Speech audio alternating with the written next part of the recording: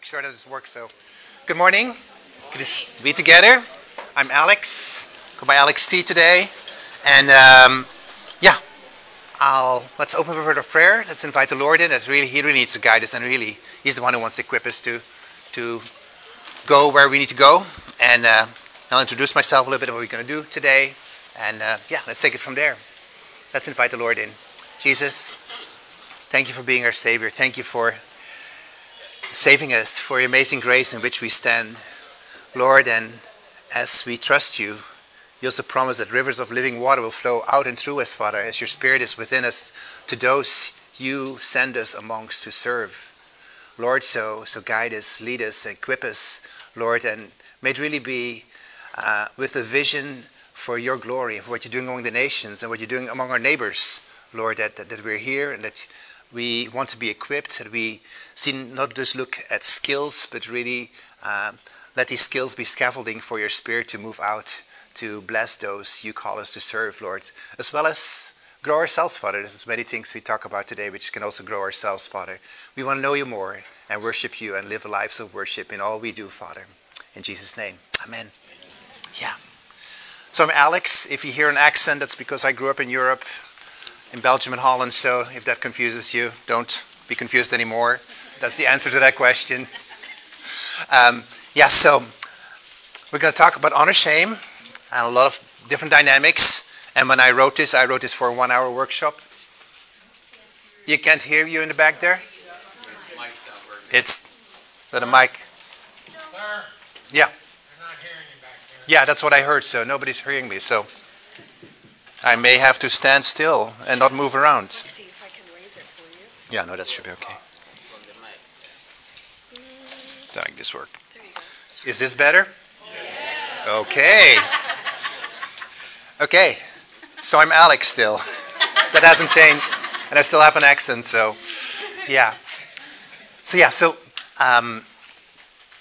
We'll be talking about honor-shame dynamics, and we're going to talk about what does it mean to live, to work, minister in that context, how we build a relationship, how do we lead the ministry, as well as talking really about suffering and a little bit from the cultural, anthropological point of view, as well as theologically, how do we deal with suffering, as suffering is a major aspect that people see as shame. And so I'll tell you my background as we go through this a little bit. So I want to start with a story. We started serving in Indonesia, in the Malay world. So I'm with an organization called OMF. We have a booth here if you want to find out more. And I was learning language, and with a family, with my wife and I, and our language supervisor, we went visiting several homes. And one time we were in a home, and we had a really great meal together, sitting on the floor, eating with your hands. Really enjoying. We're just getting enough language so that we could have some conversation. It was a really good time, and we were eating, and then the meal was over. So gather the dishes. So I stood up. Let me help you with the dishes. Okay, so which is something, which I do when I visit homes in America or in Europe as well. So, but I was offending people. Okay, dishes is, there's this gender issues there. Okay, doing the dishes in the kitchen, that's for women in the back.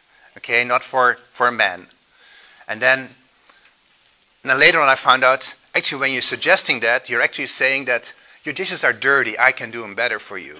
So what I meant as an act of love and sympathy and partnership and fellowship and having be part of a good host, be a good guest, was completely taken the opposite way. Thankfully, I was sensitive enough to see people's eyes and feelings that, okay, I should not insist on going in the background. Some people who are high D, probably they would go back and insist and make even a greater blunder out of that. So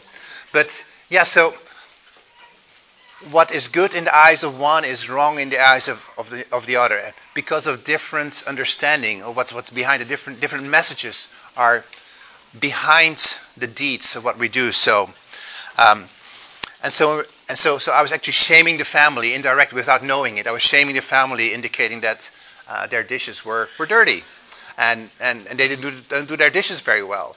While I was just wanting to honor them and respect them and be grateful for what the time they've given me. So things go wrong, and that really got really clear to me when in 2004 we had the big tsunami happening in the northwestern part of Indonesia, Sumatra, Banda Aceh, and we had some teams on the ground in Banda Aceh right at the time. They were just living far enough away from the flood lines, so they were fine.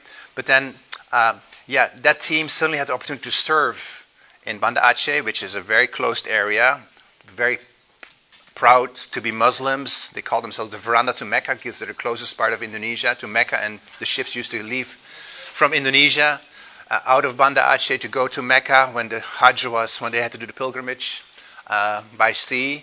So they're very proud, and then suddenly, why are we being punished, quote unquote, by Allah with this great disaster? And then why are Western relief agencies, setting hospitals and clinics and doing the relief work, and why the quote-unquote Christian nations here? And where are the Muslim countries? Why they're not helping us? So a lot of questions, a lot of tensions, and so they felt cared for, honored in one way by these nations helping us, but they were ashamed that our own people are not helping us, and why, and what's behind this? Those are some of the things we want to wrestle with a little bit today, not just on the scale of a tsunami, but also on a practical level in relationships. Some of you may work with refugees from honor-shame contexts and so on nearby, and so I'll tell stories from East and Southeast Asia, which is my stomping ground, but which is also a confluence of Christianity, of Buddhism, and many other things. So that's kind of the bias I come from when I tell the stories today and when I share today. But I've noticed a lot of things are valid here as well. So in our context as well. So I want to start just with some of the basics. Okay, those are some of where we're going to go towards. But I want to start with the basics today. So we can look at cultures in many, many different ways. And one way to divide up the cultures is looking at seeing at them from an honor-shame perspective, which is going to be the main topic today. And we'll talk a lot about what it is like today. We typically from the West are more functioning on a guilt-innocence culture, and it's typically traditionally from the West. Okay, it's not just one or the other. We're often mixed as well. So, and then we have power-fear cultures, a lot of animist cultures where you need to control the environment, you need to control the demons, you control the spirits because they're behind everything which is happening. So that would be the power-fear culture. So and we are a mix of these, and these deal with different things. Guilt, innocence, guilt and innocence. You know the words. You're either guilty or innocent, and you base things on, are people right or wrong? You're based on the facts, on how it is as it is, or do you cover it up in some other way? So that's guilt, being guilty, or innocent. That's what guilt and innocence deals with. So it's more objective to the situation as it is outwardly. Power fear has to do with control and order. Am I in control over things? And do I use my power for that? Is it in control, or is it chaos? Is it out of order? And the fear that causes in a person's life. And honor shame talks about the relationships with one another. Do I belong to the people I relate with? I'm part of, to my family, to my group, to my clan, to my village, to my organization, the company I work for, my hospital. So they deal with different things, and yet they're interrelated. Yeah. There's a link there to the culture test. And you have different questions like how in a primarily honor shame culture you would react differently to being, for example, illness. Yeah. What do you do? Do you go to the doctor and believe medicine? Do you believe the traditions in my culture, or do you go to the shaman to control the evil spirits behind it? Those are different worldview issues depending on, is it guilt, innocence, honor, shame, or is it a power-fear culture you're dealing with? So, and the culture test, you can take it yourself and see where you are at, because we are a mixture of these overlap. You're not one or the other. Cultures vary, and you can take the test there, go to 50, 60 questions if I recall, and see, how do you deal when I'm lost on when I'm lost in a town I don't know, what do you trust? The map? Do you just tell? In Indonesia, when we get lost, people tell you a story. They don't know where you should go, but they just tell you a story because they don't want to lose face. Yeah, they just tell you go there and there and there and it's somewhere over there. and power of shame, yeah, you should call on the spirit world to get guidance, to get to a place, things like that. So anyway, the honor shame, the culture test is a fun, quick test you can take in 5 or 10 minutes or so, and get a feel. Okay, which areas in my life are dominated by power of fear? Which areas in my life are dominated by guilt, innocence? Which parts of my life are dominated by honor, shame? And that will vary from people. And when you look at the world, people have tried to map it. There's a good website called honorshame.com. And they kind of, this is broad strokes. And you see most of the countries in the world are either blue, which is guilt, innocence oriented, or the more reddish ones are the honor, shame ones. And there's only a few, like Suriname is one of the only countries which is majority power, fear. And there's some islands north of Norway, Jan Mayen and Svalbard Islands, which very small population, which apparently seems to be very, very power fear. I don't know much about that, but it's really mixture. I mean, when you look at the map like that, all of Russia to be honor shame is probably not correct. Yeah, there's going to be local people groups in Indonesia. You go from people group to people group, and it will vary. So when we look at Eastern versus Western cultures, yeah, cultures are mixed. I said so. So Eastern cultures. Fear is part of it. There's a lot of animism still hanging out, even like Indonesia is a Muslim country, which is mainly driven by honor, shame, and we'll talk a little bit more about Islam a little bit later. But there's definitely fear, guilt component, and there is definitely the fear component as well. So we are mixtures, and depending on which area of our lives, yeah, we feel control over or not, yeah, that we power fear. Here blaming is much more easier, so using guilt is much easier there versus honor, shame. So in Western culture, we're more driven by guilt and guilt innocence, and that's probably the majority of us while we're living in the Western hemisphere at least, but even there will vary. When you go to a Rohingya refugee or a Hmong refugee living in the US or something like that, you will see different worldviews. Yeah, when you go to the Hmong markets in Minneapolis, you see all the paraphernalia to control the spirit world. So that would definitely be a fear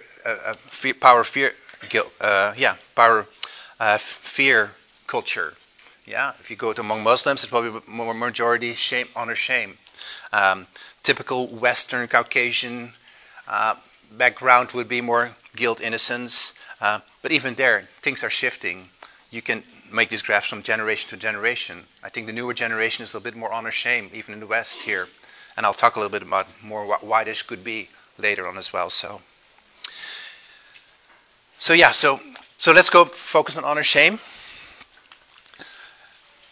Jason Wu from the honor, shame website there talks about it's the fear or the pain or the state of being devalued according to a number of standards you find important in relationships. Your own standards, how you relate to yourself. Are you confident about yourself or not? Do you feel ashamed about yourself? Or social standards, the community I'm part of, either my family or my village or my organization, and it can vary from community to community. And how you feel valued or devalued according to sacred standards towards God or the gods or whatever your higher powers are you believe in. So shame is really seen about how you are seen. How you're seen by yourself, by the community, or by God. Am I standing in shame before God, or standing in shame before my family, or for myself? While guilt is only focused on my deeds. And are my deeds right or wrong? Before God, before my community, or before myself? So being versus doing is may be a helpful way for you to continue to as you think about it and take this home later on as well. So, and the gospel deals with all of these areas. So just to say that only one is better than the other, there is no right answer to that. So we're all a mixture of these, and depending on which areas we commit to the Lord, yeah, there we find the confidence, the power, His power. There we find His honor. There we find our innocence in that, or His righteousness, because we're no longer innocent. We've been redeemed. We are righteous. So Any questions so far? Okay, I'll let you. Okay, and I'll make the PowerPoint available later. It probably will be uploaded, so you don't have to take every picture either. Or just ask me, leave me the name. So, but yeah, feel free to take pictures. So, yeah. So East versus West. I mean, from pure honor shame to the cultures, it gets a little bit blurry over time. Yeah. So, but when we look at the values in a Western, more guilt innocence culture versus the East, which is typically described as a more honor shame culture, again, that's a little bit too stereotypical. And because we're talking about broad lines, so you kind of need to go from person to person or from group to group to look at that. But in the West, we value equality versus hierarchy in the East. It's more important that you respect the status of the people you work with in the East than in typical West, where equality, we're all equal, which is based on guilt innocence standards from Scripture, especially. Yeah, we're all equal. We're in Christ. We're all equal. We're all created in the image of God. That's what we value most typically. If you grow up typically in the Western culture, versus in the East, where we need to respect. The husband is more important than the wife, and has a greater status, and then the village head has a greater status than the family head, and so on. And it really varies from community to community. Same, and you see the other things: task focused versus event focused. I'm not going to go through each in detail, but we'll touch some of these later on as we go through. We value honesty more in the West versus harmony is the most important thing. Yeah, so using white lies and making sure that flattery is more to keep the harmony is more better than honesty, saying you straight you in the face, you're wrong. Yeah, like the guy not wanting to tell you where the direction is. Yeah, he didn't want to lose face. And so independence versus patronage. We'll talk about patronage a little bit. Efficiency versus hospitality. Being guilt-based versus shame-based. Yeah, that's really what we're talking about today. So, yeah. I just want to talk a bit about the relationship between shame and guilt. Yeah. Shame is about how you feel about who you are, or how others make you feel about who you are in their context. While guilt is about what you've done. We talked about that. Yeah. And are they equal? Is being shameful and guilt equal? From a Western point of view, I'm talking from a Western point of view here, and we're in the medical field, most of us here, or related fields. We think scientifically, yeah, and science, and that's often what drives our view, which is most objective, yeah. And from our point of view, we would say guilt is more objective than shame, because when you do something wrong, you know it personally, but it also gives shame. It should draw shame, yeah, unless you suppress it, yeah. So guilt will give you a reason for shame. If not in your own eyes, at least before God or yourself. It should at least, unless we suppress it. So I made a bigger arrow that guilt drives you to shame than from shame will drive you to guilt, because you can be shameful without having done anything wrong. You can be shamed because a misfortune happened to you, because you got a disability. You didn't do anything wrong. You may feel guilty in front of the community. It makes you feel guilty, makes you feel shamed. So the terms kind of overlap a lot in what they mean. So, but guilt is a more objective standard, and in the eyes of Christ, of course, we are all guilty. So that's why I drew a bigger arrow. So there's a lot of tension, and so the things to wrestle with. I don't have all the answers to all the questions. I'm questioning myself with here as well. So, but yeah, lots of tension between the two. So, okay, let's go a little bit further with shame factors. What causes somebody to be ashamed? Yeah. Okay, I made a mistake. I'm wrong. I'm guilty, and guilt causes shame. We know that feeling. Maybe a deliberate choice I made. I made something, and it ended up being wrong. I've been pro this, but actually I should have been that. And later on, I realized it was a deliberate choice I made, and it was wrong. It doesn't have the effect I want it to be. A disability, having lack of resources, poverty causes shame versus the rich. Yeah, and it really varies from context to context. A misfortune, a disaster, being attacked, having pain or suffering, or just being associated with somebody else. Like if in your family somebody is in prison, you're not going to talk about it. It brings shame to your whole family. Even in our Western culture, we have that feeling, yeah. Or in churches, sometimes in our churches we like to show off. Yeah, and we cover our shameful things. We try to be perfect Christians, quote unquote, and we miss the gospel right there. So yeah, and so that is being felt differently by yourself. Yeah, if by your family, by your clan, by your village, by your larger community, or in the spiritual context. Yeah, like in the Muslim world. Yeah, when the U.S. attacked Iraq in Indonesia, when the U.S. attacked Iraq in Indonesia, while we were in Indonesia, we had to hide in Indonesia, take low cover because we were associated with the Western world, and and we were a target for some extremists. So we had to go low cover, couldn't take public transportation anymore. Even we were not far away, we were living far away, had nothing to do with the decision, but we were associated with what America was doing to shame Iraq or the Muslim world in that time. So, and sometimes, yeah, if I become a believer in the Muslim world, in a Muslim family, yeah, the whole family is being shamed, and the family tries to cover that shame by killing me or by excommunicating me, and wants to hide it from the clan, or the clan is being shamed by some disaster, and wants to hide it from the wider community. And the same happens on the level between a company and an individual, a workplace, things like that. So there's different spheres where the shame is being felt, depending on the kind of offense, kind of shame factor we are dealing with. So, and that's felt depending from issue to issue, from becoming a believer in a Muslim context, how you shame that. We'll talk a little bit about that later, versus to any other context. So there's this Arab Bedouin proverb I found. So I'm against my brothers because I and my brothers against my cousins. The next sphere. I, my brothers, and my cousins against the world. So depending on what factor, where there's shame, yeah, and which clan is affected by that shame, is carrying that shame, yeah, we separate us from there, and we try to defend it and try to restore that shame. We'll talk about that a little bit as well. So trust is given first to the closest of relationships and diminishes with distance. And the trust has to do with relationships. So, and that's not. I'll talk a lot about Islam, but even other Eastern cultures too, like Chinese culture and things like that, focused by Confucianism.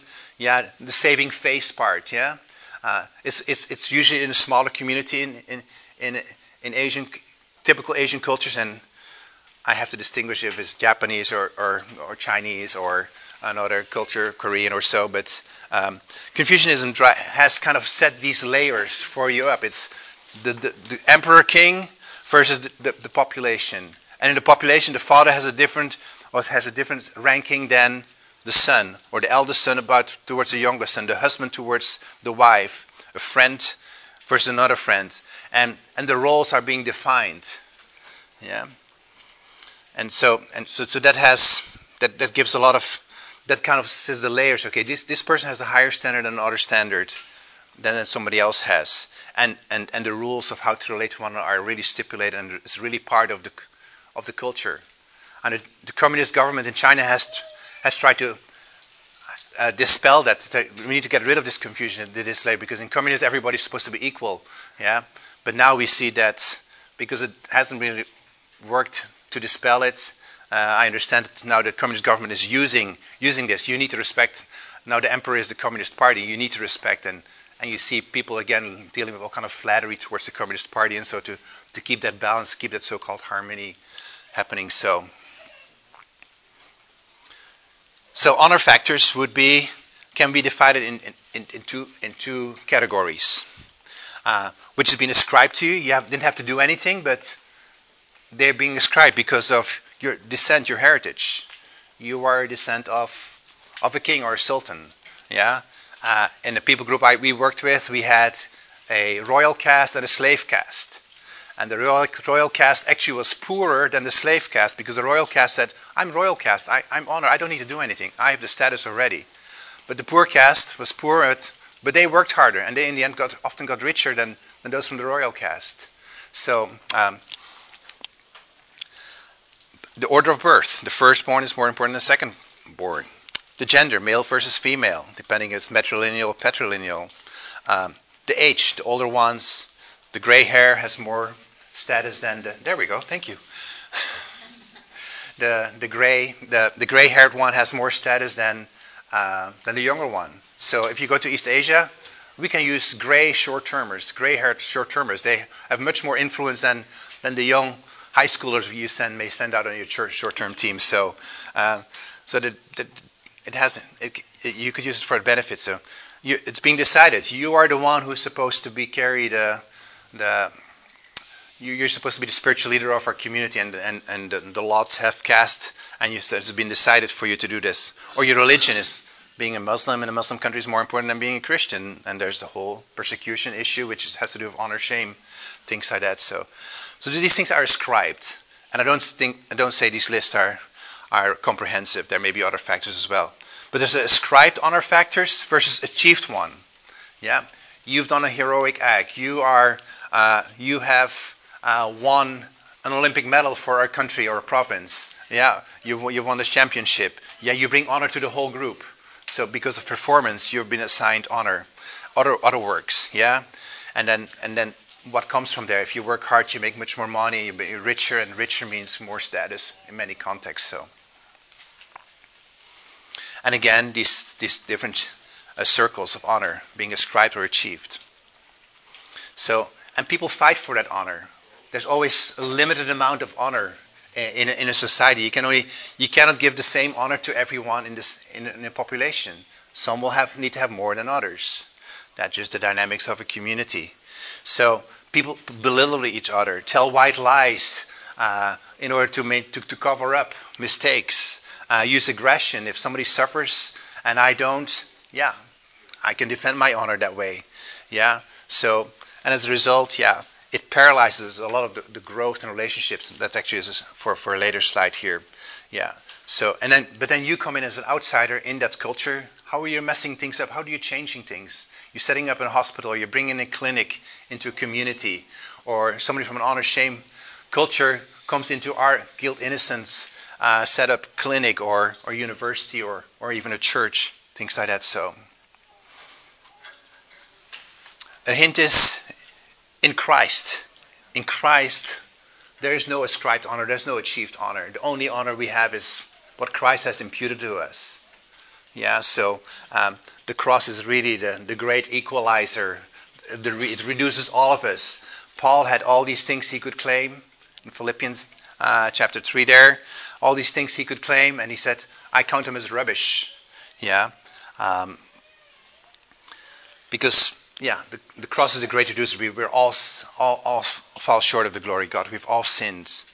Yeah. So and the only honor we have is in Christ, and that's something we should remember as we go later on as well in this workshop. So, we have the right to become children of God, born not of the blood, nor the will of the flesh, or the will of man. No decisions, no descent. Yeah. No effort, but we're born of God, and so that's important when we think about the church and about being fellow believers together. So when we think about social structure, so one area we talked about is patron-client relationship. The relationship between those who have greater honor and status and their resources versus those who are poor and thus have a lower honor status. So that's a mutual arrangement between a person that has authority, social status, wealth, or some other personal resource. That's the patron. And the one who benefits from their support and influence. So that there's an accountability towards each other. The patron has to care for those who are lower to him and make provision and help, things like that. And then the clients, as it's called here, are giving loyalty, give thanks, give allegiance, do the job, and give that honor to the patron. And that affects relationships. So and then when we come in to a community that's based on honor shame from outside, like we're certainly changing a lot of those dynamics. We'll talk about this in a minute, but so there's honor patronage versus bureaucracy, which we would value in the left there, the Western world. We value bureaucracy. There's relational expectations versus the rule of law. Yeah, so the law is kind of for consideration. A lot of honor shame cultures have copied the Western system with law and rules and things like that, but religious expectation is really more important. Yeah. On paper there's freedom of religion, but in practice it's really, those have the right relationship with those in honor and their religion. So that's where often persecution stems from. Harmony versus integrity, mutuality versus independence, connections versus ability, favoritism versus fairness, reciprocity versus charity, love, and we'll talk about this latter one later as well. So now when you come in, like I was teaching at a university, and I think I was the first PhD teaching at that university on a remote island in Indonesia, and suddenly the university, okay, we got a PhD now, and the other universities around don't have a PhD, so I was increasing their status. Yeah. At the same time, I'm the PhD, but I just graduated 10 years earlier. I'm still younger. I come in public transportation. I don't have my own car. I have a higher degree than all the other professors, but the other professors are grayer and more experienced, and they have several other jobs. They make lots of money, or money relatively speaking. Like, what do they do with me? Like, how do I relate to this? You cause a lot of tension, even just by being an outsider coming from a different standard. And how do you relate to that? My students were. I was teaching engineering, that's my background, so I'm not directly in the medical field, but I worked with a lot of teams that did medical work. My students, they expect, they have the honor of being students because many of their families have never gone to college before. So I paid my dues, they're kind of expecting to go to college and get a degree. To work for it is hard. And so I had to fail so much more students because they want me to teach as in the West, but they can't do it. So a lot of difficulties. I decided, let me do on the side a Bible study, see if people want to come to the Bible study. My whole class came for Bible study. They were thinking as a client-patron relationship. They were trying to honor and loyal me. But I didn't change their grade because they came to the Bible study. The ones who were failing were still failing. So that didn't work out. So a lot of mistakes, a lot of tensions grow because we don't understand always those established relationships. So they have traditional structures, and then when you come in, set up a university, or you set up a hospital or a clinic in the community, or even setting up a church. Yeah, who's going to be elder? Not by age or status in society, but maturity. Paul describes the qualifications for elders in Timothy and to Titus. Yeah. So there's a lot of you have to create there's new honor rankings coming into place. Yeah. And it depends from if I go there, and set up this clinic, or I'll be teaching, or I'll be a doctor in a hospital. There's a different dynamic than if here somebody from an honor shame society comes to my university or to my clinic or my hospital, they will have to adapt to us. Yeah, they will have to learn that, okay, a young male doctor maybe have to serve an older person or a woman even.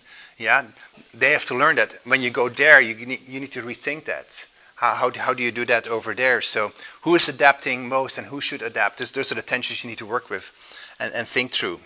So outsiders that have with no or a different status, when they come in, suddenly you set up a hospital, a young doctor has a higher status than the elder in town who becomes the cleaner or whatever, or helper. So you mess up status when you do something, when you bring a typical Western structure, which we find efficient to do our service and which the government lets you have a visa for and things like that. So you create a new honor competition, and you need to be really aware of that and think that through in your context. What does that look like? And who should be involved? And respect the local habits as much, the local traditions as much as you can, or explain them at least. We had friends, they're doing sports outreach just outside the field beside the mosque, and the whole community came playing sports, but then suddenly the imam says, no, stop, you can't do this anymore, this is our field. So instead they had to talk to the mosque leader and let the mosque leader be the one who is in charge of the sports program. Yeah, even just give him the honor title of doing that, and then honoring him when you have events on the sport fields and things like that, and then they let him back in. So you need to learn to respect those dynamics in a culture as much as you can. If not, you have to explain them at least. So explain those new relationships. Yeah, servant leadership is contradiction. It's contradictory to them. Yeah, the leader should have the highest status and can dictate what needs to happen. Yeah, so I need to to model servant leadership. It gives a great opportunity to share why you're doing what you're doing and how you're doing it. Yeah, and you need to be no one involved, the honor shame circle of the people involved. You're not just hiring just individuals of the job, but you're really inviting the whole sphere in which honor shame is important for them. Yeah, and you need to really understand the repercussions of doing that. Like if you're going to set up a new business or a new clinic, and you're going to mandate, okay, we're going to have a devotional time before we start our workday together. Yeah, you may be able to you get individuals, but if the son reports to the father what's happening in at your company, things like that, is your company going to still exist after a while? Yeah, and you think about the repercussions, and that may vary from where ministry happens. So if like your whole team depends on the visa of this one company, I know people have set up an English center in a Muslim context. Yeah, and everybody has their visa through the English center. Yeah, if you're going to use your English center as the place to reach out to, and if one student complains that, hey, I was being proselytized by these people, the whole team loses its platform and is lost and is gone, and the ministry disappears. Yeah, so you may have to choose, and some groups have to choose that. Am I allowed to witness on my company or at the company, or shall I do it outside only? And it depends on the size of your team, the size of the people who come there. And some places, yeah, you have many people come through and only a few people, and people have different visas. You may want to just, let's use it. Let's use your company as well, because there's much more involved, and it's not just going to give an identity for all of us or a risk factor. So you need to choose these things. And if you have permission from the wider honor shame circles of the people who work at your place, if they're involved, if they agree with it, if you tell them beforehand, I'm gonna hire these young people or these people, but ask permission from the village head or from the parents or from the family leaders. If you ask that permission beforehand, and they know what's going to happen, and we're also going to study the holy books for 5 minutes every day, just to be inspired, to be honest, and to honor God in our deeds. If you have that permission from everyone, you put some guards against some of the persecution which may happen if you just secretly tell the gospel to one person who comes to your company, and then suddenly he or she becomes a believer or reports you, and all the backlash of things like that. So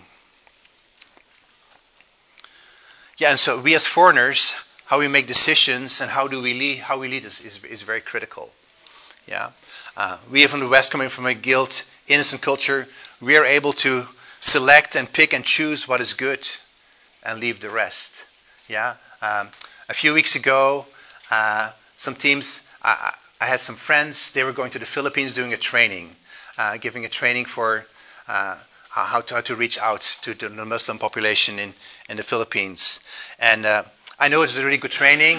There's really a lot of good gems in there, and I presented it both to my Western field leaders who work with the expatriates there, and I presented it to the Filipinos, the national workers who come from an honor shame background. And I knew who was organizing it, and I said, just if you have information, go to the organizer. So my Western leader, he said, okay, let's do it. And he invited all his team to come and recommended, if you want to go to this training, it's a great training, sign up please and do it. The leader of the Filipino work, he knew the guy who was organizing it, the host. He was not the presenter. He had nothing to do with the content, but he knew the host. And the host had messed up something earlier. And because he didn't like the host, he never recommended the whole training. So none of the Filipinos from his team attended that because he knew the host didn't have the integrity. It wasn't in harmony with the whole thing he wanted it to be. So we in the West, we know how to pick and choose what's good when we go to things and choose, but the honor shame people, they take the whole package. Another story is if you know the coaching training by Keith Webb from Creative Resource Management, I think it's called. He used to work in Indonesia, and because of him being a foreigner, having a degree and the platform he had status. And everything he said, people believed. But he didn't know the context. And he was realizing, actually, I'm sending people potentially to their death in risky situations. And I think this is how you should act, but they take me for my word. And so he had to learn not to be top down, but from bottom up. And that's one of the way how coaching came into his ministry. Let them use their resources. That's what coaching brings out. What are your resources? What is your situation? What can you do? And you come up with the conclusion instead of top-down dictating what people do. Because he was putting people at risk. You go this and go into this village and go to that and share the gospel there and do things like that. People will do it out of respect, but it may not be the wisest thing, especially and you as an outsider or as a newcomer, you may not know always what is best. And so have the right way of leading, giving respect, and having that culture of humility to do that, have that servant leadership. So those are some of the things we need to think about when we lead, when we set up a structure, when we set up a university, when we and even in church, how we pick up church leaders and things like that, and so the background of people, and we'll go a little bit further on that. So, but any questions so far on this here? So, anything I need to repeat? Yeah, go ahead. You talked about the servant leadership model. Mm-hmm. Do you find, or are you aware of situations where that actually is unhelpful in a honor culture, that they want you to be that more aggressive sort of leader because that's what they're used to? I know I've taken advantage of it because, I came as an outsider. I sometimes got speaking invitations just because I had white skin. And they didn't know what I stand for. But I know some people were sometimes liberal in theology or things like that. And I just, okay, you give me the platform. I use this as an advantage to let me correct some or point out some correct some ways, expecting not to be invited back, but at least have that one-time influence to, hey, there's other ways, and hopefully instill a strong enough roots in Scripture that they can evaluate themselves and that the Holy Spirit can continue to convict or continue to lead. So there are examples that you can use it, that you can go against it, or that you use their misconception about leadership, and they invite you under that way, and then take advantage of that. My language helpers who were Christians tell me, yeah, take advantage of your degree. Here I'm just Alex T, but there I had 4 or 5 different titles behind my name, or wherever I went. So yeah, you can use it. Mm-hmm. Yeah. If you incur shame on yourself, what are some ways that they try to absolve themselves of that shame? Is it just like trying to do the opposite of what they did, or are there other ways to absolve shame? It depends who knows about the shame already. So there's a different way. So, I can just tell white lies. I can just lie, I never did it, even though all the fingers point to me, and defend that. And that happens a lot. There's often, aggression. So if you have higher honor than me and I did something wrong, I can try to kill you. So he's no longer around, so I'm the only one left over to receive some honor which is left over, openly or in a hidden way. So there's the real way is to go to the cross, of course, to the cross of Jesus. Of course, I will talk much more about that in a minute. But people defend. Aggression is definitely the way. I against my brothers, and I against my cousins, and the rest against the rest of the world. So you have these groups which fight against honor and try to defend it. Sometimes run away. We'll talk about different ways of coping with shame in a little bit as well. So, yeah. Yeah. Is asking questions in an honor-shame culture in a group setting not recommended? Yeah. Okay. Thanks for mentioning. Yeah. My students, when you ask in the West, you ask like I just did here. Any questions here? And I may not know the answer to your questions, and that's okay. Yeah, we're okay with that. I mean, that's the reality. Or I can fib something, but I try not to. When I ask questions to my students, nobody has a question because it can be a dumb question, or it shows that you don't understand it, and I don't want to show to the rest of the class that I don't understand it, while you all pretend that you do understand it. So yeah, there's just a lot of hidden dynamics about it. So yeah, that's why the teaching methods need to be adapted, and that's why a coaching way of looking at the resources people have and let them discover it themselves to find the answers to their questions in community health and things like that. To look at that together instead of just I'm here, I'm giving you my wisdom. Are there any questions? And nobody wants to admit that they don't understand it, and nothing happens. So yeah, it's very critical. Yeah, good. Yeah, one more question there. I was going to say, related to that, sometimes they'll ask questions that you might be offended by, which is the way that they process the grid, or how they attribute honor. Like, so if they're asking you how old you are, it's not to be rude, but they have to figure out, even to the month and the day, if they're born the same year, of how to address you. Yeah. And give you that honor. So you have to realize that they're not being offensive. That's a really good question. Yeah, they were asked all kind of questions. What kind of how much money do you make? What do you use against getting pregnant and things like that, and all kind of upfront questions, which we hear are the last question in a trusted relationship you share. Those are the first questions you get sometimes in this kind of, because people try to figure out who you are, what you are. Yes, thank you for adding that to it. It's really good. Yeah. Okay, one more question. Yeah. How do you choose how much to participate in an honor-shame dynamic when there are parts of it that are counter-gospel? How do you, at one point, respect the culture and assimilate in some level, while also saying, no, there's a different and a better way in the gospel? How do you do that without ostracizing yourself? And that really depends where you're at. Like if you get an invitation to, I mean, it really depends on what we're talking about. Yeah? Do you and depends how you feel. Like some Christians go in the back of the mosque and they look what's happening. Some other Christians say, I can pray even. I wouldn't go that far, but for example, when you go to birth ceremonies in Indonesia, there's often an occult component. Yeah, and if you know ahead what's going to happen, you explain to the one who invites you what you can do and what you can do. And so try to be prepared, but you can't always be prepared. And then sometimes you have to say at the moment, okay, I'll be there, I witness it, but I will not. And then say at the point, I cannot participate because I'm still learning what this means and things like that. Or let me tell you why I don't do this afterwards. But don't just be flat in the face. No, I object, and this is the gospel, blah blah blah. There needs that culture sensitivity you need to build up over time, yeah. So it really depends on situation to situation, but once in a while there are those situations, yeah.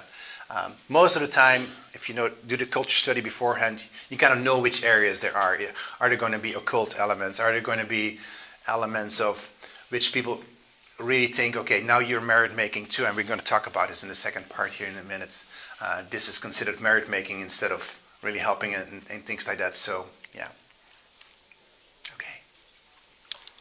Good, so let's go a little bit more serving with compassion.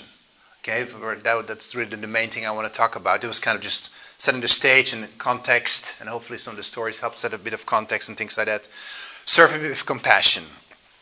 Yeah, what we mean when I offer to clean the dishes versus what they see, what they understand it to be. Yeah, so we're going to talk about understanding a person or a culture and what they do. And when we look at culture, and if you ever taken an anthropology course or a perspectives course in missions, you have seen these circles about what's done on the outside, what's done by people. Their behavior is based on what is good or what people think was good or best, on people's values. And that is based on what we believe is true, our beliefs, what's true. And that is based on what is real, what is our worldview. Yeah, and we all act based on that. Yeah. But what we see in the outside, me wanting to do the dishes, is I do because I have a worldview from compassion and respecting people. We're all equal. We're helping one another. They saw from an honor shame perspective, like, oh, you're shaming me. Don't do this. Yeah. So it was going from the wrong way. So when we have two people from two different cultures side by side, yeah, an event, yeah, or something happening, yeah, we interpret it different based on our worldview. We can have the orange worldview versus the blue worldview. Yeah. If I'm the orange worldview and they have the blue worldview, they will interpret something different. Like, yeah, when the tsunami happened in Indonesia, yeah, is it a punishment from God or is it just a natural disaster? And we have explanations for it. And yet, under God's sovereignty, we trust there's a purpose of God in that. But we don't necessarily see this as a punishment from God, as Muslims would have seen that. So there, we may have experienced the same event in the world, but an honor-shame person may interpret it differently than a guilt-innocent person, yeah, or a power-fear person may interpret it differently. Or I may do something like I step out to want to do dishes. That's a certain action I come up with. But they observe it. Hey, he wants to do dishes. Okay, let's interpret that. Oh, he's saying that our dishes are dirty. We don't clean our dishes very well. Yeah. Or I step out and I start a mobile clinic in a community, and I do this because I love people. I love Jesus. His love flows out through me to them.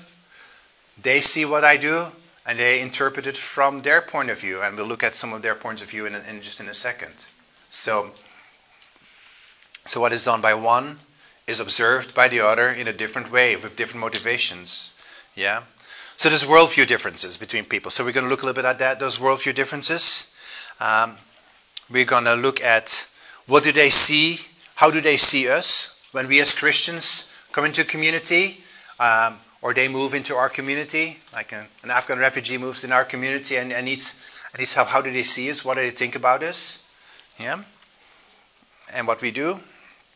I want to look at making sense of an event, like a tsunami or a disaster, or something else like that, or an action. Yeah, our response to something, and our action, like our response to the tsunami or to a disaster or to an urban poor situation I've worked with, and how they interpret our actions, how our response is, how it is being interpreted. So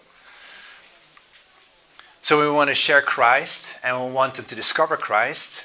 Just the action of love in itself, yeah, is an indication of that, but we really want them to have the change of worldview themselves. And sometimes we need to adapt our worldview as well. So I hope that, as I share today, also it will also challenge to make sure that our own worldview has the right motivations as well. We'll come to that. We really want to change a person's worldview. I mean, that's the end of the gospel, so that they really let Christ reign in their hearts, and that will affect their understanding, their thinking, and let their mind being renewed by the Spirit. Because if we only make people change their outward behavior, that's called syncretism. Yeah, we just make people do Christian things, but inwardly they still don't. When it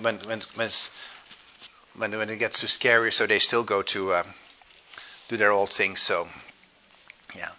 So when we came to Indonesia, we were overwhelmed by all the needs around us: physical needs, the urban poor, economic, health, environmental issues, educational needs. The disabled, being disabled, the people were hiding there. The disabled peoples in their houses, they don't come outside, and you don't find wheelchair ramps in many of the cities. It's changing slowly. Things like that, or for the blind, or things like that, they never came outside. Or mental health people, patients, things like that, they were all hidden. The needs of drugs and addictions, street children, prostitution, domestic abuse, all kind of needs, and the list goes on. Poverty, environmental issues, migration issues, transmigration, which is within country migration, or IDP basically, or sometimes forced by the government in Indonesia. Overpopulated Java, the people are sent to other islands because Java is too populated. That's called transmigration in Indonesia. There's trafficking, all kind of injustices, terrorism, and the list goes on. Epidemics, pandemics, things like that. And there was always a disaster in Indonesia. If it wasn't an earthquake, it was a volcano that exploded, or a tsunami, or a train accident, or a plane accident. There was always something happening. Anyway, so lots of needs. And yeah, when we look at the Muslim world, just the stats are changing all the time. But in the Muslim world, which is the honor shame society I'm most familiar with, yeah, it says, Keith Swartley says that 60% of the world's poorest people are Muslim. So you want to serve the poor, you need to, yeah, Muslims are definitely a major target people in. I'm not sure the church is responding with 60% of their missionaries go to the Muslim world, to be honest. So, but 75% of the world's refugees are Muslim, and that changes with where the crisis and things like that. But it still is in a bulk figure where most of the needs are. So, lots of needs, and that, of course, that is an invitation to. There's physical needs, an open door to their whole being to share the good news in all its fullness, as we call it in OMF, and including healthcare or creation care, environmental issues, dealing with education. So we think it's an open field, an open area. Okay, they have needs. They see they have needs. Let's go. Yeah, welcome the Christians. They will help us. Well, it is not that simple, is it? Yeah, and that of course happens in a global context where much more is happening, yeah, and we'll spend about 5 or so minutes or so look on the Muslim worldview and why they think what we do and how they think. So there's much more happening. So Islam itself, within itself, is wrestling. What is the real face of Islam? Yeah, there's many different forms of Islam. In Indonesia, there's some of the radicals people, and there's a lot of folk Islam, which is still a mixture of animism. I mean, Islam tells you the way to go to heaven by doing the 5 pillars. We talk a little about it later. But then day-to-day issues, how to get a relationship, how to get a girlfriend, how to be successful in business. The Quran doesn't give real guidelines. So for that, many Muslims still go to animism. Let's go to the shaman and ask him, let's put a spell on this person so he or she will fall in love with me, or help me to get a good grade in my school, or things like that. So that's kind of folk Islam dealing with, or warding of evil and the evil eye and things like that. So that's folk Islam in all kind of forms. There's moderate Islam, secular Islam. But there's no Holy Spirit in Islam. There's no power. So people are struggling. What is it? And so is it going to be our power? And so should we be radical? Should we be use violence? Should we use terrorism and things like that? So there's a lot of disunity in Islam itself. Yeah, the more fundamental ones usually have a little bit more backup from their scriptures. What it is, because historically that's how it started. But internally there's a lot of things to wrestle with as a Muslim, and so you really need to talk. You cannot put Islam and Muslim all on the same path, and you really ask them their questions. A mosque leader I would approach very differently than the house helper we had who was Muslim. Yeah, there's many different ways. So, yeah, what's the real face of Islam? They wrestle with. Indonesia, there's a lot of questions still. Is polygamy good or bad? Yeah, I mean, people feel it's wrong, but the Quran allows it and things like that, and lots of issues with that. And famous clerics suddenly take a second wife, and suddenly they lose their popularity because they've taken a second wife. And, well, it's okay according to the Quran, but it doesn't feel good amongst themselves. So Islam is quite divided, especially in a diverse Muslim population like Indonesia. Malaysia is much more homogeneous. They're all Malay Muslims. In Indonesia, they're Malay Muslims, but they're from different people groups with different languages, and they have different other things they compete attention and honor for. So globalization. Yeah, I mean, suddenly in the past, what the imam, your local imam says, your local Muslim leader says, that is the truth. And he interprets the Holy Scriptures for you, and you have to believe that. If you don't like the answer, yeah, you're shaming yourself, you're shaming your family, and you can't ask questions. Now, if I don't like the answer, well, let's see what Google tells me, or what the world tells me. So globalization is all there. So Kentucky Fried Chicken tastes really good, even though it's made by those Americans, or whatever those. I can't even think about the word. Those Kafirs, those unclean people, things like that. So they're wrestling. So many more options are available to them. So the Muslim world is really seeking, is in the midst of a lot of factors that confuse. Yeah, internet pornography is a great issue, even also among Muslims in Indonesia. And at the same time, it's where they can find the Bible, and many are secretly reading the scriptures. So lots of things happening. So worldviews clash. Yeah, especially when things mix. Yeah, this was taken on the roof of my home in Jakarta. The neighbors had a school with a big mosque, and across the street was a church which was a church from a people group in Sumatra, which was influenced by the Dutch. You see the style of the architecture there of the church.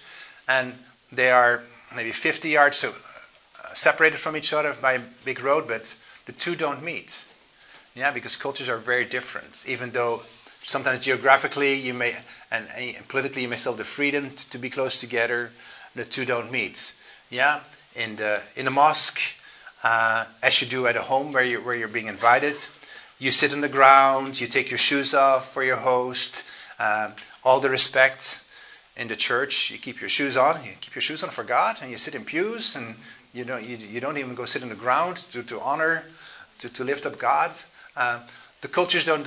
There's a big culture clash. Yeah, just because of worldview, traditions, and things like that, which are dictated by how we have taken on respect and honor, shame, and guilt, innocence, and things like that. So when we reach out to them. All kind of misunderstandings happen. Yeah, Christians facing jail for giving 3 children to Muslims. Some old Indonesian headlines here. Christians divide a lot to convert Muslims in tsunami aftermath. Yeah, tsunami 8 workers suspected of Christianizing.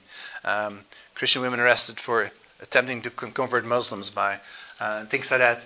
There's a backlash, and we want to talk about why is it a backlash and as these worldview clash. So that's what we're going to spend the next half hour or so on.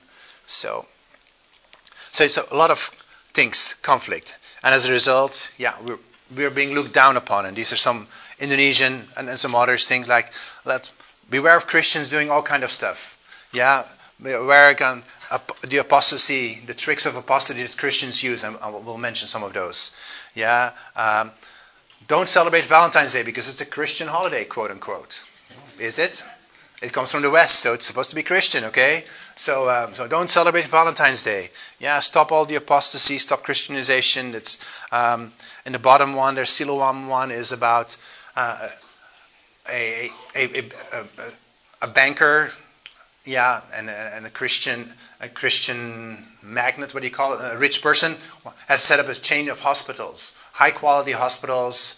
And if we get sick in Indonesia, it's one of the places where you want to be treated at. But he was wanting to set up a hospital in one of the main Muslim areas in Indonesia, and all the protests. Yeah. Okay, and then so there was a compromise made. Let's make it the Minangkabau International Hospital instead of call it Siloam because it's too much of a Christian name. But I don't think the hospital is still there because there's backlash, even though they want the medical care quality. And if they could boast that they have it in their town, it would be great.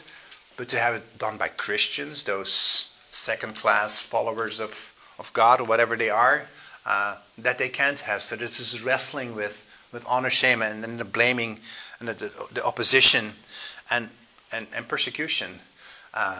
In some local communities, that's still the actual violence and burnings and killing sometimes, but often.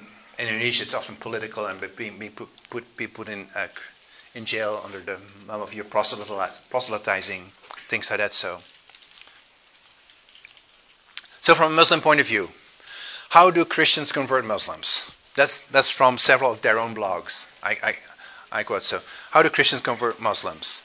Okay, there's nothing to do about repentance and preaching the gospel in this list. Okay, how do they do it? How do they make us change our religion, their religion? We educate children, the use of education. Christian schools are popular in Indonesia because they have good education. But Muslims don't send to, some want to send them, but they can't send them because honor, shame, and things like that. And because, the risk of children becoming Christians when you are in a Christian environment. Okay, healthcare and medicine was the second one on the list. Yeah, there are just tricks to get people to come to you so that they can change you from Islam to become a Muslim. Yeah, or any other philanthropic activities. Giving out food, paying school fees, scholarships, and things like that. All these are ways Christians use to draw Muslims out of Islam. The use of media, books, publishing, internet, media, and things like that. Okay, here is an interesting one: dating, pregnancy, and marriage. Because you have to stay within your religion. So, but if you can get someone from the opposite religion pregnant, to save face, that person will have to become your into your religion, because you can only marry in the same religion. So that's how the government has stipulated in Indonesia at the moment. So I have not. I mean, I've seen people have that pressure, and that has happened. Often it's not real Christianity what happens in that case, or Islam. I've had flyers in my hand, students handing out to the Muslim guys, date a Christian girl, get her pregnant, and so draw her, make her a Muslim. I've seen that. I had those flyers in my hands. But yeah, relationships, misuse of that, drugs. Drugs is a big problem, especially in inner cities. But then the most successful rehabilitation programs are Christian. There have been some of the Christian programs, like Teen Challenge and things like that. So Muslims have used that. Okay, that's what Christians do. Because drugs is a Western problem, kind of. Yeah, well, it is a Western problem for sure. But it's blamed to come from the Western world, and so it's actually a more obscure strategy from the church or from the Christian world. They first distribute the drugs, get us addicted to drugs, and then they need rehabilitation. And that they do in the Christian camps and in the Christian rehabilitation centers. And so people become believers, or Christians. Christian and believers doesn't mean the same. Indonesia has problems with being Christian because you're born with your religion. There's a lot of nominal Christianity, so it's hard to differentiate between Christians and real believers in a country like that. So, as it is here too often, but yeah. And then the casting of spells or other mystic approaches to, okay, just like I cast a spell on somebody to fall in love with me, I can cast a spell on somebody to become a Christian, things like that. So none of these reasons have to do anything with the gospel, yeah. But that's how they look at us, how they see a lot of things from a big picture, big stereotype, yeah. This has nothing to do with a personal relationship in which you share Christ and which people meet Christ in that relationship and His power and see that. Has nothing to do with that. So when they look at us when we are going out in medical care or development work or things like that, what are our motives to give help? Yeah, how do they see us? Well, they're basically honor-making responses. They see that they attribute honor-making ways why we are doing what we're doing when we set up a clinic, when we do relief work and things like that. So what is something? You're there to make money, to be paid by a big organization, and money means wealth and status for you, so that's why you're here. You don't really care about us, but you make money this way. It's merit making. Making merit is getting good points with God. Yeah? Islam is a merit-making religion. Your good works have to outdo your bad works, so you get brownie points with God, and the good points will have to outdo the bad points, and you coming to us will give you lots of good points with God, so that you will have your salvation. You can go to heaven later on. So that's merit making, getting blessings from God that way. Yeah, you want to show off your superiority, a little bit a remnant of the colonial periods when people come on and impose and show off their superiority, gaining power, imposing culture and values to exploit. People still, are you secretly working for the U.S. government or things like Western government, things like that. Or you're just there just to make converts, which is also making brownie points for your God. And so all your development work is just a pretext. So this is some of the big pictures, some of the things we've seen in the news and things like that people grapple with. That's why you show compassion. That's why you do your clinics or teach English or teach at a university and things like that. That's the reason why. It has nothing to do with the gospel. And has all to do with honor shame. Yeah, they think we're trying to gain our honor. So, 5 pillars of Islam. Not going to go through these in detail, but the Shahada, the declaration of faith, the prayers 5 times a day, the almsgiving. It's only 1/40th. It's cheaper to be a Muslim. You don't have to give a 10th. You have to only give a 40th. So, holding the fasting months, the Ramadan, the pilgrimage to Mecca, they're all achieving honor before God by doing these things and achieving merits, achieving brownie points. Yeah, and doing those things, and then have everybody do it together. That brings community. That brings uniformity. That brings harmony. So that it's all related to making honor before God, honor with yourself, respect to the community, and there's an ability, there's a confidence in the flesh about doing these things, at least at first sight. Yeah, it's always good to think, why are Muslim? What is attractive to Muslim? I mean, there's sometimes people in the West who become Muslim. What's the security? What do they find in becoming Muslim? And it's good for us to wrestle with that.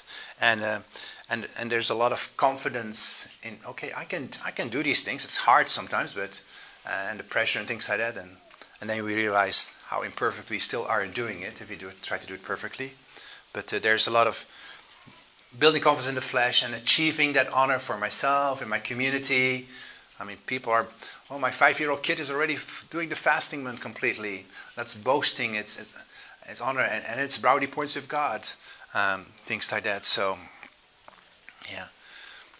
But some main worldview differences which will shadow in the background of the next part we'll talk about when we talk about suffering here. Islam. In Islam, man is not created in the image of God.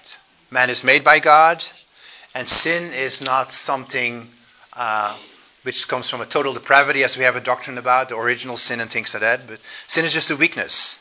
And knowing what to do, that will save you. That will get you out of sin. And that knowing what to do has been revealed. And the latest revelation, the Quran, tells you what to do. And those 5 pillars we just talked about are these things. And by doing that, you overcome sin. Yeah, versus sin being the total depravity. We talked about the original sin and how that comes to us. And actually, maybe this is a good comment to make here, is that sometimes honor shame is helpful for us to understand our own doctrines. Original sin is something hard to get a grasp of. But the shame we carry on from our parents and from our family, from our ancestors, that's much easier to understand. And how we need to be redeemed from the shame. So the gospel comes in there as well. Yeah. Same with patron-client relationship. We often think, being a Christian, I just paid for my fire insurance from hell. I'm saved and now I live my own life. But if patron-client, there's an ongoing relationship, ongoing accountability. And lordship may be easier to understand as a patron-client relationship from an honor-shame perspective than just the pure guilt, innocence. My debt is paid and now I can do whatever I want. No, so anyway, so there's helpful things from honor shame, even in our own personal lives.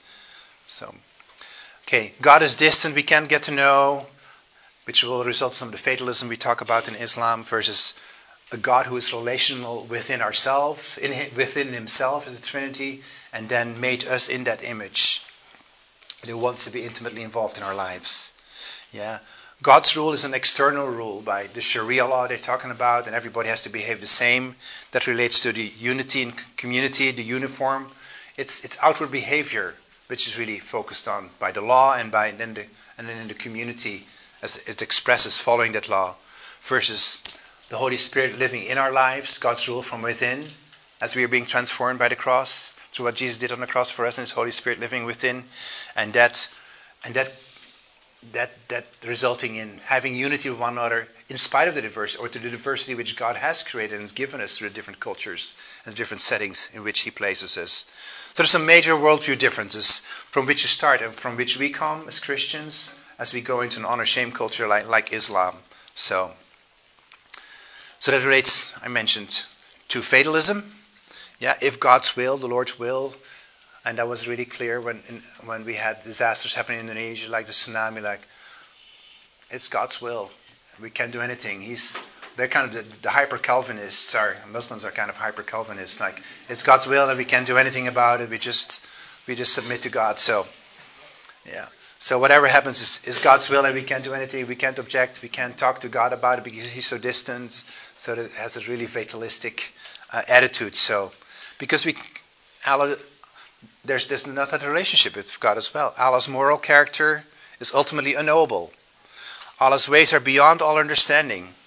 Muslims are not certain about God's ultimate attitude towards or will towards them, including forgiveness. They are not sure about it. They never have assurance of salvation.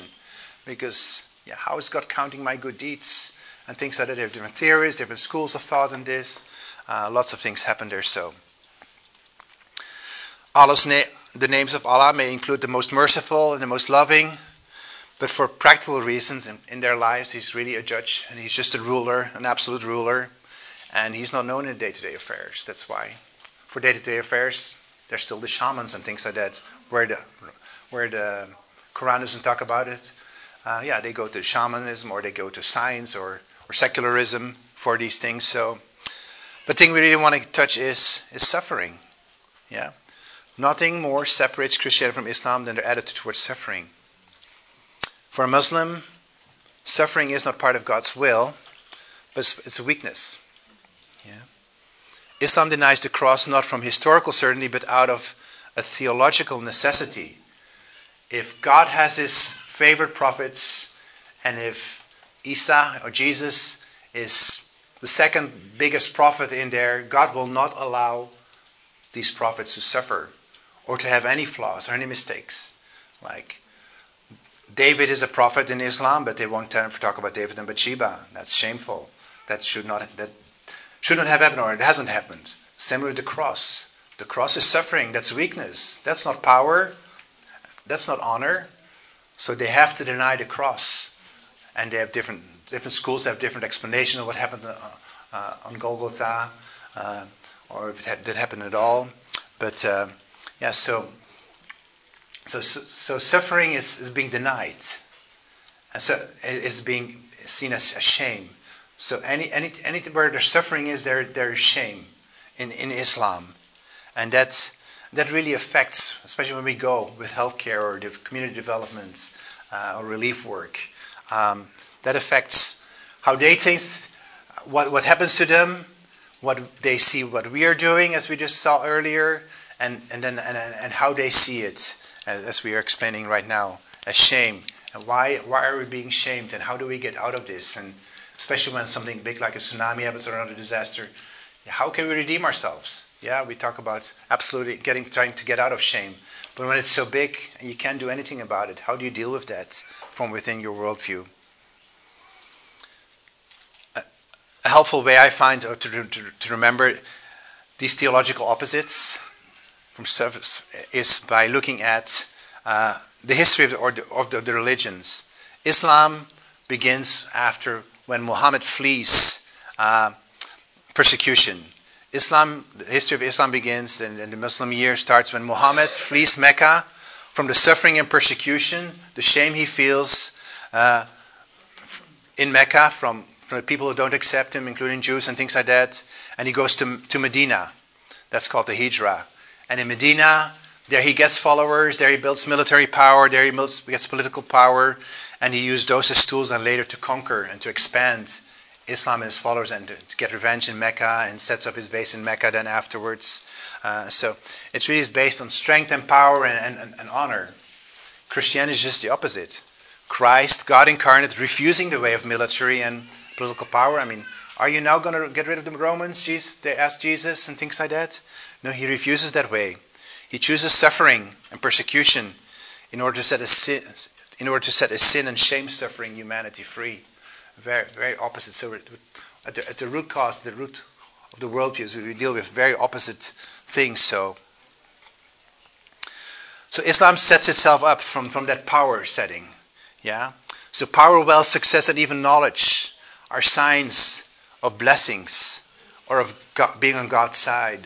Yeah. When the Arab world discovered oil and started exploit it and export it and things like that and made them rich, that was God's blessing. That was for them a feeling, okay, God is showing the world that Islam is it. Yeah, they suddenly had a lot of economic power, and they suddenly had honor in the rest of in the circle of the whole world. They had honor. So, and then there's no right to change religion because Christianity is earlier. Islam has the latest revelation.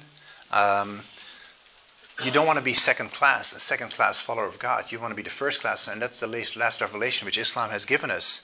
So a Muslim who renounces Islam has in Allah's judgment forfeited his right to live. He has committed high treason. And there's many other quotes from many people who say the same thing. Muslims say the same thing. So becoming a Christian is going to something secondary, go something lower class, which doesn't have the highest honor in their mindset. So from a Muslim point of view, also when you look at Christians, historically we have sinned. against Muslims. Yeah, the Crusades are still held against us. The colonial periods are still held against us. That we have let Israel go back into their nation, into Palestine. Those are all things how we have shamed. Christianity has shamed. Because they see us as a whole group. When they think about Christian and think about you, they think about all of America. They think about the whole of the Western world. They think about Hollywood is included in that. That's all Christian. So and that all has shamed them in things historically like this. Because they think it from a group collectivistic honor shame perspective. So, and then of course we don't have the latest revelation I just mentioned. So when they associate something with Christianity, there is that shame connection, that unclean connection as well. So what do you do when we bring help? When we bring help in their context? How do Muslims make sense of suffering of other good Muslims? They think they're good Muslims. And how do they make sense of Westerners coming in? So we're looking again at disaster and suffering and compassion ministry. And for me, what really helped make sense of this is by combining this with something I learned from conflict resolution.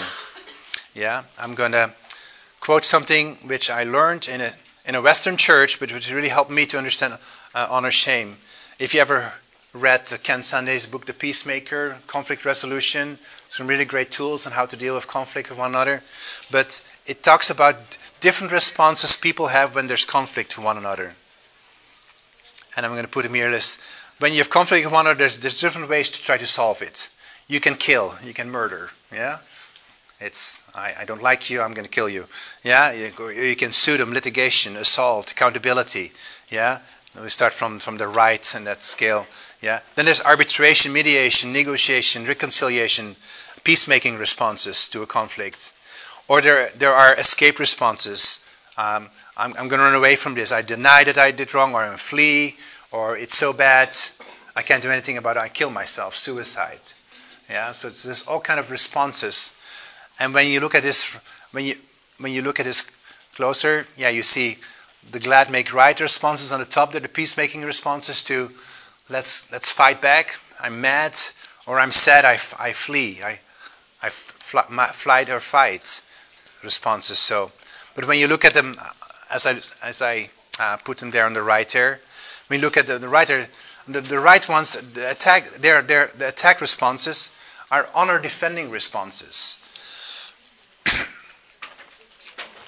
Yeah, to murder, to legislate, we mentioned aggression, yeah, or even white lies, yeah, as responses to overcome the conflict I have. The bottom one, denial, flight, suicide, are shame responses, yeah, and that's not only in Muslim world, there's also other, we talk about vendettas, taking revenge. We talk about harakiri in Japanese culture as a shame response, things like that. So there's different ways of doing that.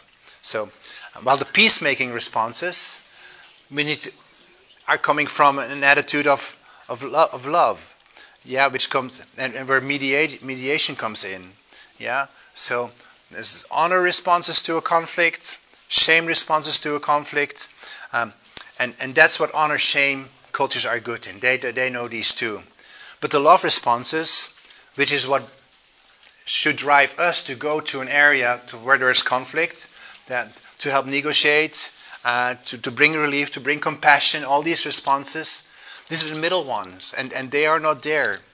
And that's what I call the missing middle in an honor shame context. And that's of course what God did. Yeah? He himself brought in love by giving himself for us on the cross. That what love came in, and that love can reconcile, can bridge bring us from shame to honor. And so I'm calling it the missing middle in honor shame cultures. The love responses, which they don't have within their own system. I mean, there is love in Islamic culture. I mean, for within your own group, yeah, hospitality, skilled mothers love their children, things like that. But when it gets beyond that, and there's conflict, when there's issues, when there's disasters, yeah, that outside love, they don't interpret from within their own system. They interpret it from an honor or shame perspective. So when you don't have that, this is vacuum. And so when we fill in that vacuum, but they don't have the answers for that, they're wrestling with that. So why do you do this? And we looked at some of the reasons why you do this. Okay, you do this for making honor. You cover on your own shame. They don't see it from, there's something like selfless love, which comes from the heart of God. And that's why we go into community. And that's why we help the community with medical work or relief work or other compassionate ministry. So when we try to bring wellness, and they can't bring wellness themselves, and we come in when they're suffering, they don't know what to do with this. And yet this love is what we want to bring, and that's what brings us to the community. So how do we serve effectively, or bring that effectively? And let's look at this from broad strokes in the next few moments here, because that's going to differ from situation and what disaster we're talking about. But so when we bring love or compassion, there's different ways how we can present the love of Christ. We can, sometimes it's a power encounter, sometimes it's a revelation, sometimes God is ready to work by a dream or a vision. It's a loving relationship or a truth encounter, suddenly realizing the truth. But we're talking here about compassion ministries, and a lot of medical ministry is, medical ministry should be bringing that compassion of Christ. So we bring that love encounter, when we bring that compassion to them, what do? Well, we bring restoration to people. We bring healing. We bring medical help. We change the mortality rate. You know what medical ministry is all about, helping people. So, and in that, we want them to meet Jesus. We want them to meet a person, not just receiving a good deed, but we really want them to meet a person. And in that restoration, they're receiving healing. They're receiving honor. When you suddenly are healthy again, okay, my status in the eyes of others, I'm no longer a needy person. I become more self-reliant. I can live again on my own. That brings honor. Honor is being received. And so in that action, there is hopefully, potentially, an opening to hear the good news. They're willing to hear. And in that, understanding the truth about God, the truth about Himself, the truth about sin, the truth about their shame, and how the cross brings healing there. And from there, hopefully, they want to follow Jesus. And as they're being transformed by Jesus, they themselves love others and are willing themselves to share that good news to others. So when they understand that love and receive that love and give their lives to our Lord. So, of course, a lot of things can go wrong there. We need to pray. We need to wrestle in prayer. We need to disciple. We need to help people understand. We need to understand how far we can go. Persecution can happen. A lot of things can happen in this situation. So we need to be very wary about this as well, how we do this and what's happening there. So a lot of things can happen there. So let's think about it. Think about it as we talked earlier about spheres of honor, shame. So you bring love. You set up your clinic. You are a relief worker after tsunami. You're a medical doctor. You are a nurse, a therapist. You teach English. You help in education. You give out food to those who are starving. Love being expressed, compassion being handed out this way, or presented that way. People experiencing it. And when you're experiencing this love, this help, okay, it restores, it honors, it heals. So that builds up, and as you experience it, you're willing to accept it. And we've seen that in some of the urban poor communities we've worked in. The community, and there's an openness to the gospel in the whole community as a result of that, because they're feeling cared for. People are taken care of, have taken care of them, and they respond to that. But when you go, but in the next community, maybe you only have so much capacity. You can only set up a clinic there. You don't have capacity to set a clinic in the next community 2 miles away. Things like that. If you look at the other community, they see what you do in community 1, but in community 2 where they live, they see that you're reaching out in love to them and you're helping them. They get jealous, but they don't experience themselves. They are still suffering. They are still in their weakness. They are still, they observe it from afar, and they just see these Christians helping this community 1, but they interpreted it from their worldview. Okay, you're merit making, you're Christianizing, you are shaming our larger brotherhood, whatever you call it, your larger ummah. So they're missing that love. They're missing experiencing it, and they're misunderstanding it. They're misinterpreting it. And so they feel this is shameful to what we stand for as Muslims. So they feel shamed and they persecute. Yeah. So I've called this slide "Design Your Persecution." Yeah. Depending who do you involve? Yeah. Who are you? There's a sphere where you work. That's where the gospel can take place. But where you don't work, how are they observing you? What are they seeing? Should you start slower and maybe work in a larger community? Are you only going to reach just one family, or are you going to reach the whole village? Yeah. If you share the gospel and the good news, or help just the youngest kid in a family, yeah, and then he's found out that he's being helped and has an openness about Christianity and starts asking questions about Islam, yeah, his whole family is going to attack him and attack you for doing that. But if you, from the beginning, you can involve the whole family, if you know the youngster is interested, hey, let's ask your parents if we have permission. Can I tell the whole story, the Bible story I want to tell, or whatever, to the whole family? Or can I help you give in your needs? Is it educational or medical? Can I do this in context of your family and involve the whole family, the whole honor shame circle? So it really has to do with which circle is receiving that healing, that receiving that compassion. And if you can the wider you can make that circle, yeah, the more people will have buy-in and let you do what you do. If you only do it on one person, yeah, the persecution will come much quicker and the opposition will come much quicker.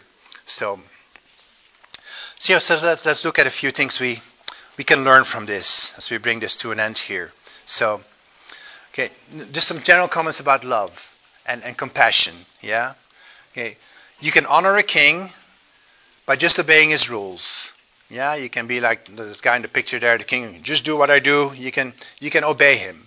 Yeah, and honor him that way, and he feels good. Yeah, everybody does what I want. I'm kind of dictating what people does.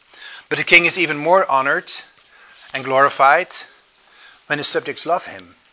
Yeah, when I love my boss and I honor him and I relate to him and I'm joyful that he is my boss, that makes that's a much greater honor for him than, okay, yeah, I'm the boss and everybody does what I want him to do.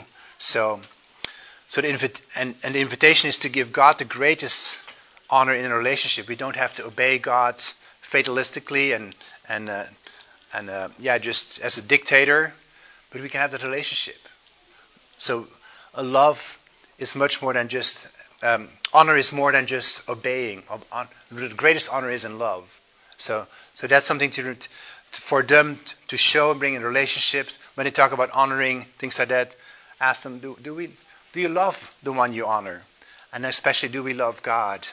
Freely loving is a much greater honor than just obedience as an honor. So you can honor a king by just obeying his rules, but a king is even more honored and glorified when we love him. So, and that's what the relationship in which God invites us, of course. In Islam, God is the greatest. Allahu Akbar. You hear Muslims scream it all the time, especially when there's protests and things like that, and try to defend the honor of the Quran and things like that. He has the highest honor in all things. Yeah, he's the greatest in all things. And that should include loving. Yeah, he's the most merciful, the most loving. We saw earlier, yeah, these verses in the Quran there. Yeah, but when is love the greatest? Love is greatest when somebody gives his life for others. Yeah, but Islam denies that theologically. Islam has denied that God gave Himself for us. Yeah, so in a careful way, we can let them discover that the greatest love is when somebody gave his life for us. Doesn't God love you the greatest? Or is God asking others to love more than He Himself has ever loved?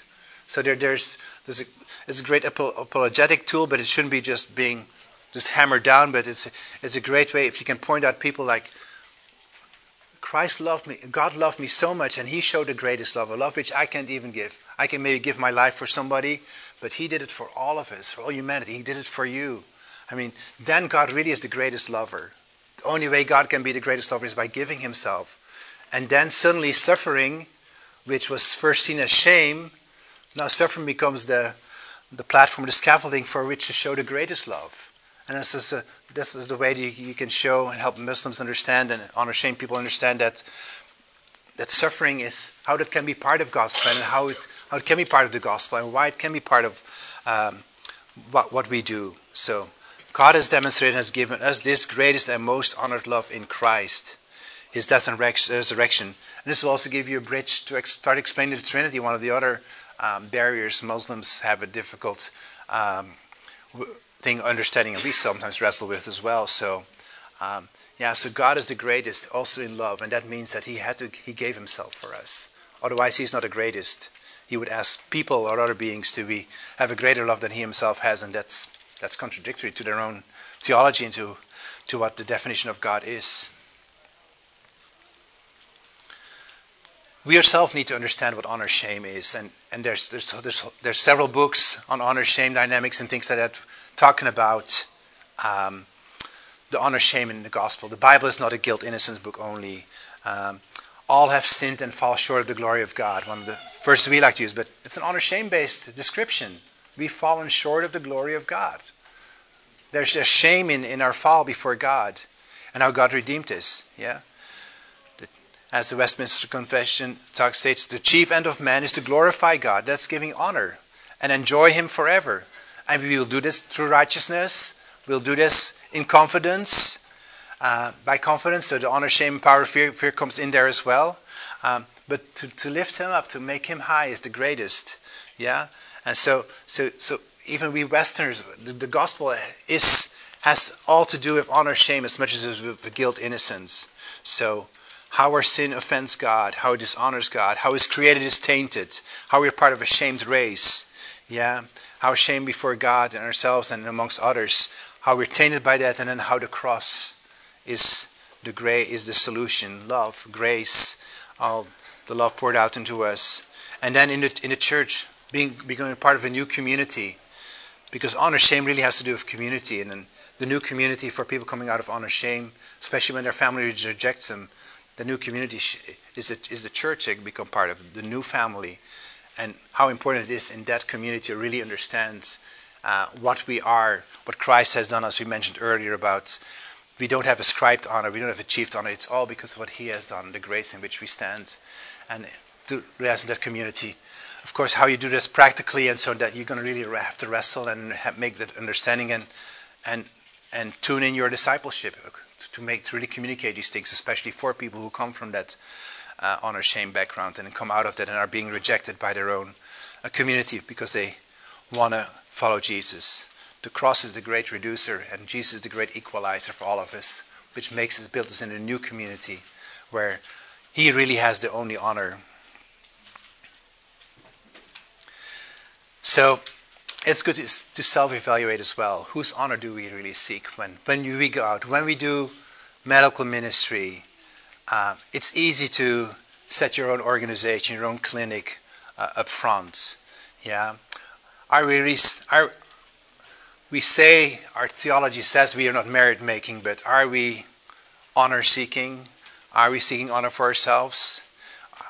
What are we really doing? Do we really know why we're doing what we're doing? Are we God's channels to restore His honor based on His already finished work? Or are we just trying to have some secret agendas on the side, how great our organization is, how better we are from others, and things like that. So maybe some of those reasons Muslims have, we may have to look at a deeper level. Yeah. One thing I really wrestled with, love God, love your neighbor. Yeah, the great commandments. But the great commandment is the summary of those two, the whole Old Testament law is based on. It's a summary of the Old Testament. Yeah. So my tentative statement is the great commandment, love God, love your neighbor, is not Christian. Christ said it, and it's a standard, but it's actually pre-Christian because it was a summary of the Old Testament. And the Old Testament, the weakness of the Old Testament says that the law has weaknesses. It shows us what sin is. It shows us how unable we are, and just trying to love God and love our neighbor out of ourselves. Yeah, Paul talks in Galatians a whole chapter on the weakness of the law. Romans also talks about the weakness of the law. If we try to do it ourselves, we need to be transformed by the cross to really live it out, so that it's Jesus in us. I love John chapter 15. Abide in me. Abide in me. When you abide in Him, there's the love relationship. There's the love of God. And when you abide in him, there will be fruit bearing. That's the loving their neighbor.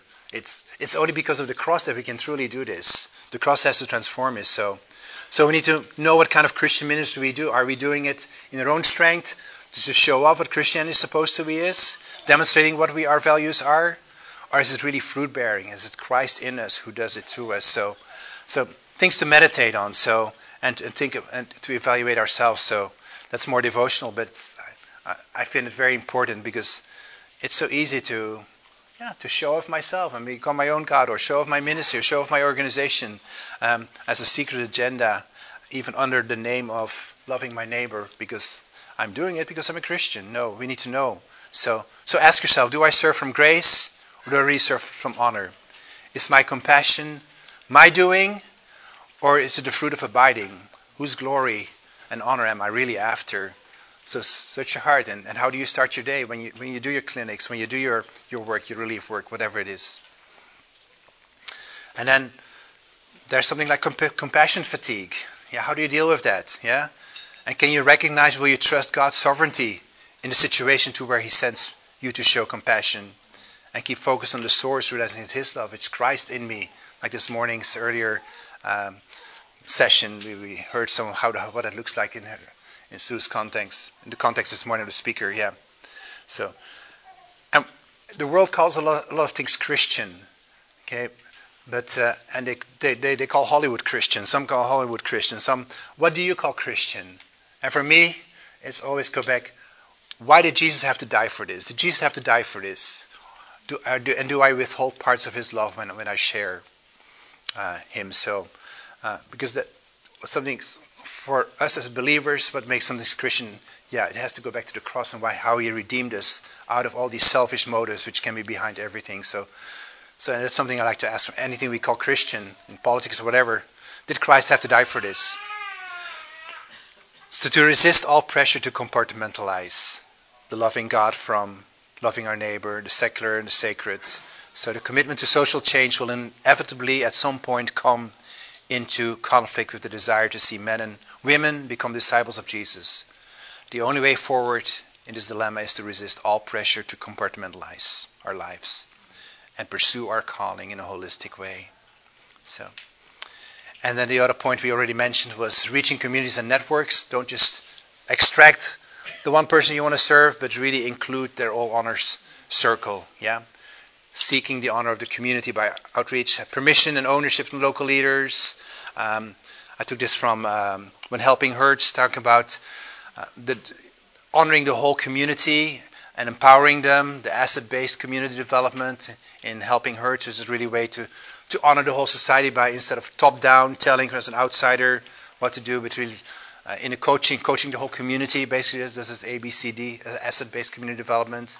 And if you can look more up that into helping without hurting, things like that, and then do it, of course, in a culture, in honoring the culture, in being incarnational and contextual. So, and then discern where the opposition comes from. Those who are outside the circle, but who have relationship in that honor-shame circle, because others will misinterpret what you're doing.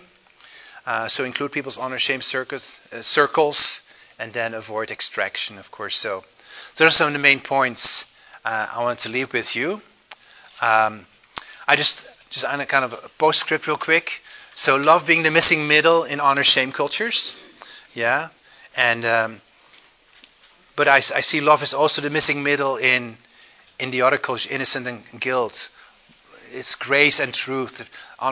We can so be so, this is right and this is wrong. We can be so heartless without love. So love also needs to be between grace and truth, needs to be in the missing, is often the missing middle in our culture as well. And same with power and fear. Perfect love casts out fear. Yeah, love is the missing middle also in the other extremes. When we take love out, yeah, we have these tensions, and I see in our culture, even when we become less Christian and are less in touch with the base, we see that the love of many is growing cold, and you see it in our culture, ourselves too. We're guilt innocent cultures here in majority, but when we don't like a politician or somebody has we start to shame them. All our memes and things, like even our so-called Christian memes, we're shaming the political party or the movie star we don't like. High schoolers, when love grows cold, they show off one another, and there's competition. There's a lot of coldness, and as a result, more honor-shame dynamics happening in our own society as we go away from the cross and from the source of love, which really maintains us. So love is really the missing middle of all of these, and the cross is needed for all of us in each and every culture. So that's kind of a little postscript. It's not just only honor-shame culture we really dug into deep today. So just as a bigger picture of things to reflect. So what are some of your takeaways? And so these are the five last points I was sharing about. The greatest honor is received when being most loved. The greatest love is when somebody gave himself, and Christ is that greatest love, as God is the greatest in loving. The gospel that restores God's honor and our honor. It's not just honor, it's honor, shame as well as guilt and righteousness. To give God's love, let's make sure that we realize where our source of love is. Let's not compartmentalize, and then reach the whole community. The focus on communities, the collection of people we want to reach out to. So, okay, lots of things you probably have on your mind. We have another 15 minutes or so. If you want to have some questions now together as a group, feel free to. Otherwise, if you want to go earlier, you feel free to. I take some questions. Yeah. Yeah. Well, thank you so much for this.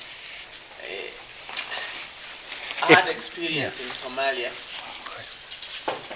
and we went to Somalia as missionaries. We wanted to reach out the Somalis. If you go, please leave your evaluations in the red box in the front, please, in case you go early. Okay. Yeah, sorry. And then we felt the Lord had answered our prayer for Somaliland or Somalia to open for us to go there. Mm-hmm. So there was a prayer among them that the Lord will send them people to help them. Mm-hmm. So now the dilemma was, whose God has answered? Mm-hmm. The one who sent us there, or the one who they prayed the someone? So because their faith then was strengthened because Allah has answered their prayer. Mm-hmm. For us, we thought the Lord has answered to open a way. So that was really a problem. Right. How do we, because of them depending on their worldview, so how do we really address these worldview things? I think by staying there and showing what the true source of love is, and persevere and suffer with it in the community. I don't think there may be an apologetic answer which tries to answer that from a make sense point of view, but I think the real will be you are there and you're showing a love which they have never experienced, and you persevere, you share in their suffering, you count the cost for being there, and you go through that, and over time, let God's grace flow to you that way, because it's not going to be an instant. No, you can't say, they say, hallelujah, praise God. They don't want to say hallelujah, but you say, great, you're the answer to our prayers. Allah is great. They may say that, but over time, I think you will prove that. What I'm sharing, that's, and let God prove Himself in the situation through that. So, go ahead. I am originally from Honduras, and I see that prosperity gospel is going a lot in the Latin American countries, and you see those shame, honor shame culture among the Christian leaders, like the reverend, the apostle. And people should bring them honor, and they use a lot the Holy Spirit told me to tell you, do this, do this, do that.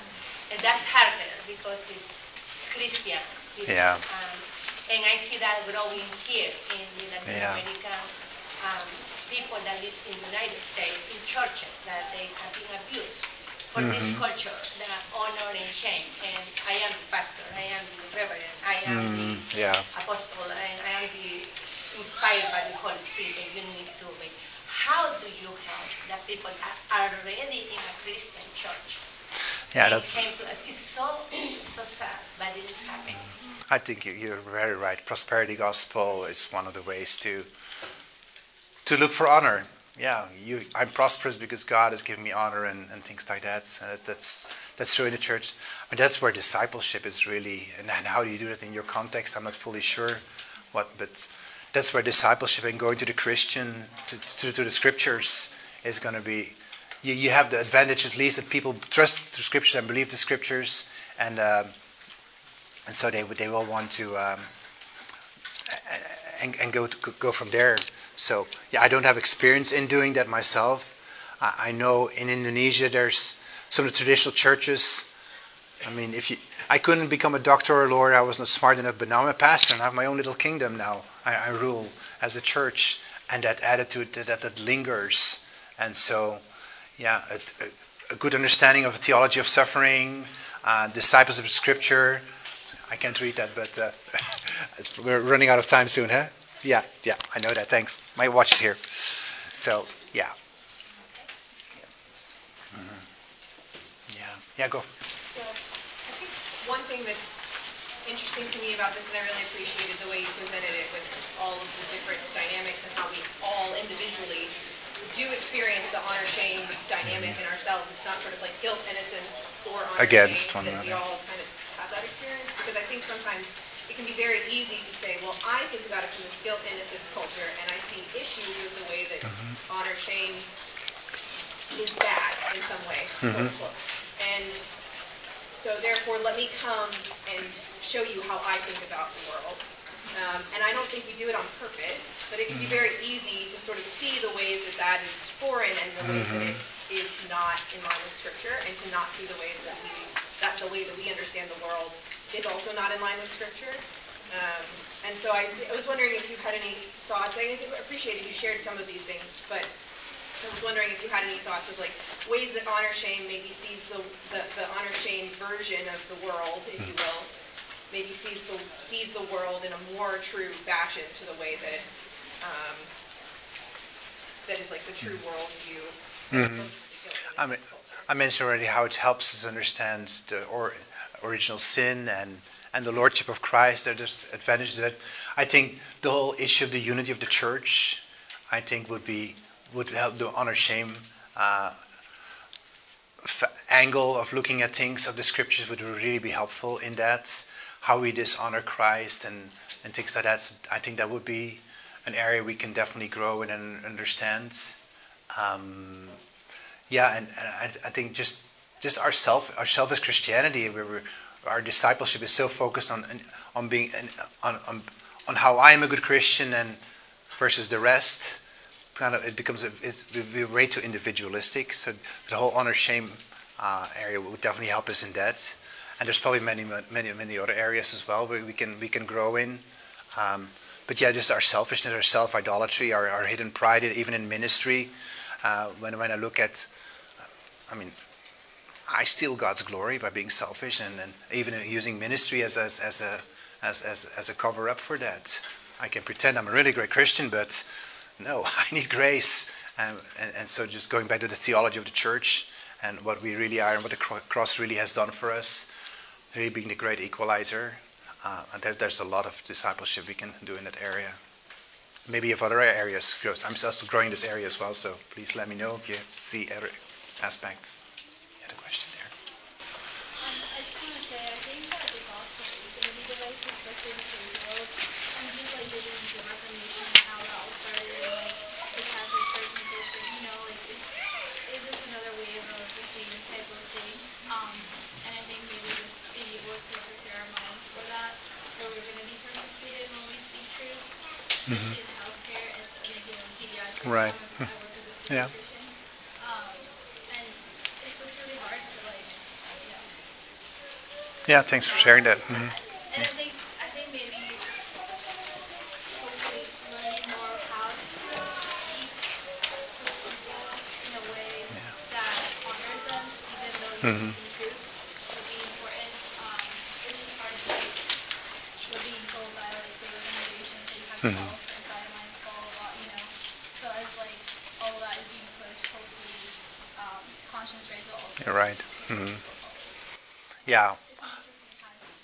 This was really broad strokes. You're going to really have to contextualize some of these principles. Hopefully there are some principles in there, some takeaways, and look in your context how you need to look at those things. So let me close in prayer and then we send you off.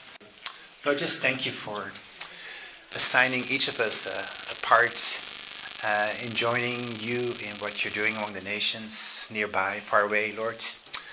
We probably have nations on our heart, we put on our hearts. You probably have people on our hearts which live right in our own towns or in our own clinics or whatever you put us to work, Father, who need you from a very different worldview, Father. And just, Lord, and help us ourselves, Father, to really grasp how great the depth of your love is, Father. Let us never be satisfied with just what we know, Father, but really experience more of the great salvation in which we stand, Lord, and may that flow out of us, Father.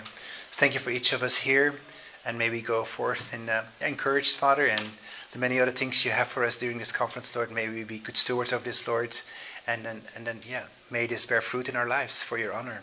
In Jesus' name, amen. Thanks, everyone.